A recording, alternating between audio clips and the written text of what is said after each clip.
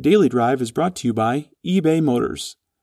Auto dealers, are you missing the most engaged buyers because you don't know where to find them?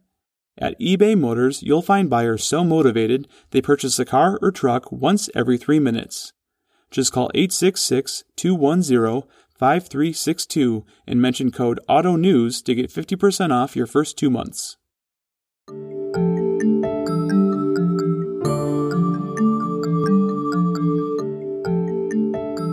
I'm Jason Stein, publisher of Automotive News, and this is Daily Drive for Monday, March 15th. There's a lot of talk at the retail level about the impact electric vehicles will have on dealership operations in the future.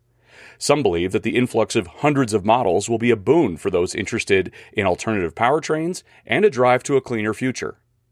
There are others who believe the retail network will be damaged in the long term because, as the narrative goes, dealers don't want to sell EVs.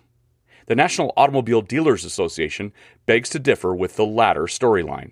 In a strongly worded post today, NADA is taking exception to the narrative. NADA's thesis is clear. Dealers have become an easy and convenient scapegoat for the lack of EV sales.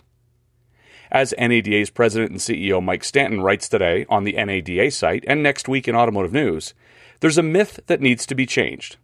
He says it's time to call it out for what it is. A lie about franchise dealers propagated by the handful of companies that want to destroy the franchise system. To talk about his thoughts and to dispel the narrative, we've reached Mike Stanton in Virginia. Mike Stanton, it's good to hear your voice. How are you today? Doing great, Jason. Thanks for having me. It's good to be with you again.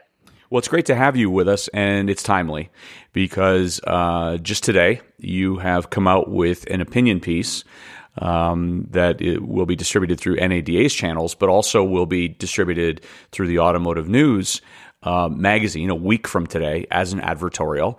And I think I'll start with the 3 words that are the headline for the piece. 3 simple ones, pretty powerful though, Mike. The big lie. What is the big lie? Well, the big lie is that dealers are not interested in selling electric vehicles. Dealers are very interested in selling these vehicles. They're excited about the technology. They've made huge investments in the long-term success of EVs, and they're very optimistic about the future. So we just wanted to take an opportunity to set the record straight. What was the impetus for putting your thoughts together here? It was really just seeing so many articles over the past several weeks. It seemed almost on a daily basis that folks from outside the industry were comparing EV sales to a direct channel, and that the dealers weren't interested in selling electric vehicles, and that they might be a hurdle to selling electric vehicles. And your thesis here is that it's time to put the myth, as you write, out to pasture. It's time to call out what it is. And you actually use the word a lie propagated by the handful of companies that want to destroy the franchise system. It's your belief that the ultimate end game here is a dismantling of what we know as the retail channel. Correct. So we see, dealers are essential to rolling out electric vehicles to the mass market. I mean, we employ over 1 million people. We're going to need people to educate consumers. We're going to need facilities. We've got over 16,500 dealerships in the country. We've invested in the technology, in the tools, in the PPE, in the service bays, in the storage facilities. I mean, dealers have made big bets on the future success of EVs, and they're all in because they trust their manufacturer partners. You compare the situation early on in the piece to a different time and place in the industry, and this would have been a decade ago where there was a healthy amount of dealer uneasiness, if you will, about battery electric vehicles.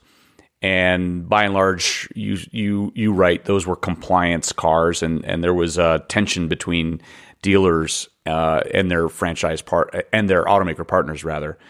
Tell me how much that's changed. Oh, it's done a complete 180. I mean, we're in the business, as are the car companies, We obviously want to sell cars, we want to sell parts, we want to make money, but we want to make our customers extremely happy so they keep coming back. And I think the key difference now, there's a different mindset. I think factory-dealer relationships are always going to be a challenge, but we're working more collaboratively than we ever have, especially in the EV arena. But when it comes down to two things, in our opinion, there's got to be great product, and there's got to be a great consumer experience. And the products are coming, and some of them are already here. You just look at the new Mustang Mach-E, the Audi e-tron lineup. You look at what Cadillac's bringing to market, and many others. So, dealers are excited about what's coming. They're excited about new technology and the future of not just their business, but the automotive business as a whole. You mentioned Cadillac a moment ago. You cite that as an example, as a bit of a proof point of where dealers are today. Can you just walk me through that, if you would? Yeah, I mentioned before the narrative that comes through that some Cadillac dealers elected not to sell electric vehicles. The story is that 80% doubled down on their Cadillac business, and they're all in, spending an average of $200,000 to get ready for these electric vehicles. And the dealers that opted out, these were in underperforming markets for Cadillac, and they just made a business decision that they felt was best for them. But the real story is 80% all in, excited about the future, spending money today that they won't recoup for years. You mentioned a couple of upstarts, if you will, who have the desire to perpetuate the myth that you're talking about. Who is out there saying that this is the death knell for dealers, and why are they saying it? Well, I don't need to call any of them out, but the ones that are saying it generally have an agenda, or they're positioned, or they think they're positioned to profit from their take on the current state of affairs. And it couldn't be farther from the truth. I already mentioned how excited dealers are about the future, and it comes down to a couple things. I mentioned great product, but it also, we have to provide a great experience for our consumers, and we're well positioned to do that, both from a sales perspective and an ownership perspective. You talk about direct sales as well. What's your opinion on the direct sales model that's been really has increased in its regularity, at least at the conversation level, over the course of the last few years? Well, I think direct sales are certainly a lot easier when you have customers that are lining up for your product, and they're in a position to wait for one to show up. Most consumers are not in that position, and we feel the franchise dealer network, we are able to appeal to the mass market, and we compete every day for the consumer's business, which is good for them. This intra-brand and inter-brand competition, the ability to go out and pick up a new or used vehicle, today versus having to wait, and the ability to shop is also key, not just for the proper treatment, but the proper price. The franchise system has been successful for so long because it's worked for consumers, not because it's worked for dealers or manufacturers. The dealers and manufacturers, they're out of business if the cars aren't being bought by consumers. So that's going to be the key to the future, is figuring out how we can continue to take care of that consumer. We'll hear more from NADA's president and CEO, Mike Stanton, after this message.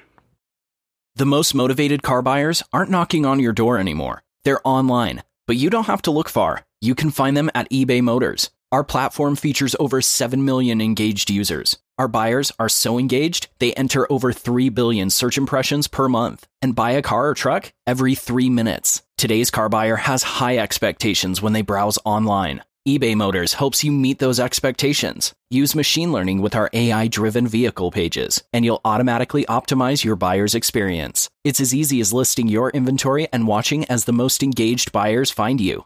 If you've ever uploaded your automotive inventory to a website, you have more than enough skills to get your cars listed on eBay Motors. It will feel like you're setting up an entirely new car dealership within minutes. Once you list your available inventory, you'll have additional support from the platform, including a single destination page for your entire brand. Want to generate more sales automatically? eBay Motors lets you choose between auction, classified, and fixed price listing options so the site does the heavy lifting. It even integrates with your existing dealer or vehicle management system.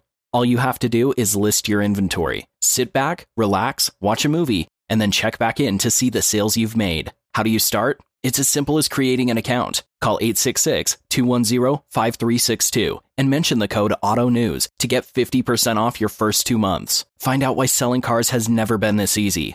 That number again, 866-210-5362. So, franchise dealers, as you write, are not an obstacle to EV sales. They're essential to them. There are dealers who we've talked to, some on this program, who are concerned about the number of electric vehicles that are going to hit the market that might not have the consumer support. What's your stance on that? Well, there's a couple of things that we need to do. First, I'd like to point out that, Jason, you and I have been in this industry for a while, and I don't think I've met more than a couple people that are very, very good about forecasting the future. Things are in a constant state of change, and we just need to make sure that we're nimble and we're able to adapt to those changes. I think the key for us is that we can provide the consumer with the proper education when they show up at the dealership, is we need to qualify them. If the consumer is happy with that car, they credit the dealer, they credit the manufacturer. If they're not happy with that purchase, it often comes back to the dealer sold me the wrong vehicle. So we need to make sure that they have the educational, background, the tools that they need to help qualify customers. The other thing that needs to happen is we need to be closer in terms of price parity, and we need to be able to figure that out with our car company partners, with the government, so that the EV average transaction prices now for mixed purposes are 55% higher than they are with on ICE vehicles. So we think there's a way to get there, but we want to have the discussion to make sure we get there in the right way.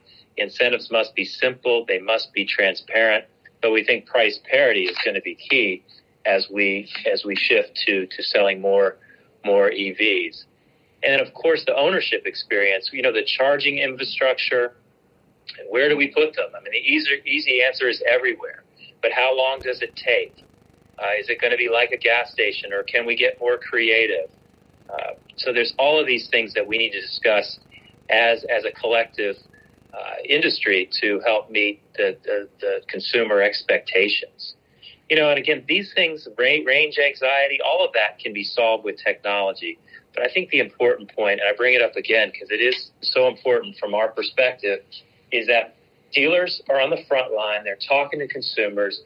We should have a seat at the table with our car company partners and with the government to make sure that what we're doing is actually going to work, and that we create a market that is not just one of push, but one of pull. The consumers really want these vehicles because they're priced right, because their experience is fantastic, and I think that's how we get there.